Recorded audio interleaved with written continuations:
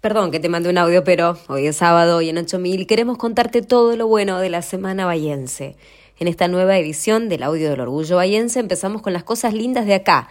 Los chicos fueron los primeros que se hicieron cargo de la idea, dijo Silvina Parodi, vicedirectora del Jardín número 911 de Villa Rosario, donde los pibes de Sala Azul realizan un proyecto para limpiar una zona del arroyo Naposta.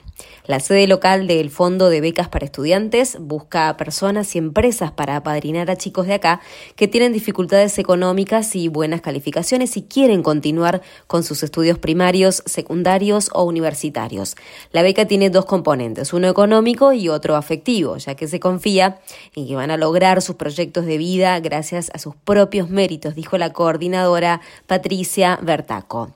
La Universidad Nacional del Sur recibió a 43 estudiantes extranjeros para el inicio del segundo cuatrimestre. Bahía Blanca fue mi primera elección entre todas las universidades de América Latina. Es un lugar agradable, no es la capital, esto es muy importante para mí, contó Jen, una joven de Francia.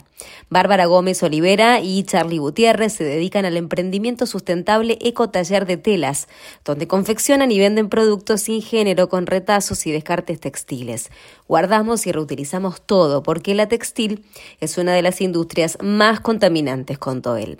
Ahora vamos con nuestros infaltables toques de orgullo bahiense. Nuestro Agustín Soyrada Aristarán fue nominado a los premios Hugo como mejor actuación protagónica por su papel en Matilda, el musical. La ceremonia de entrega será el lunes 11 de septiembre.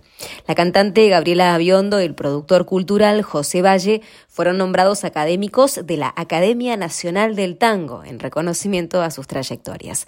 Sportiva derrotó a Mar del Plata Club y se consagró campeón de preintermedia en el Regional Pampeano A de rugby. En fútbol, San Francisco superó a Santa Rita de Piedritas y ascendió al Regional Federal Amateur. En el Campeonato Nacional de Infantiles, la nadadora de Olimpo, Julia Mencia, consiguió una medalla de oro con los 100 metros y otra de bronce en 50 metros libres. El bahiense Lucio Redivo aportó 12 puntos en la gran victoria de Argentina 120-71 ante Uruguay de cara al preclasificatorio olímpico que arranca el lunes. Con nuestra Felicitas Barbero como capitana, las Panteritas derrotaron 3-0 a China y se quedaron con el 9º puesto en el Mundial Sub-19 de voleibol que se disputó en Hungría y Croacia. Bueno, eso es todo por hoy. Ya sabés, nos ubicás en la página 8000.ar, también nos ubicás en las redes como @8000bahía y en el email orgullobahiense@gmail.com. Mañana tenemos primarias abiertas, simultáneas y obligatorias. Para que tengas todo lo que hay que saber bien temprano, te vamos a mandar una guía. Soy Agustina Arias, me despido, gracias por estar ahí. Y perdón que te mande un audio, pero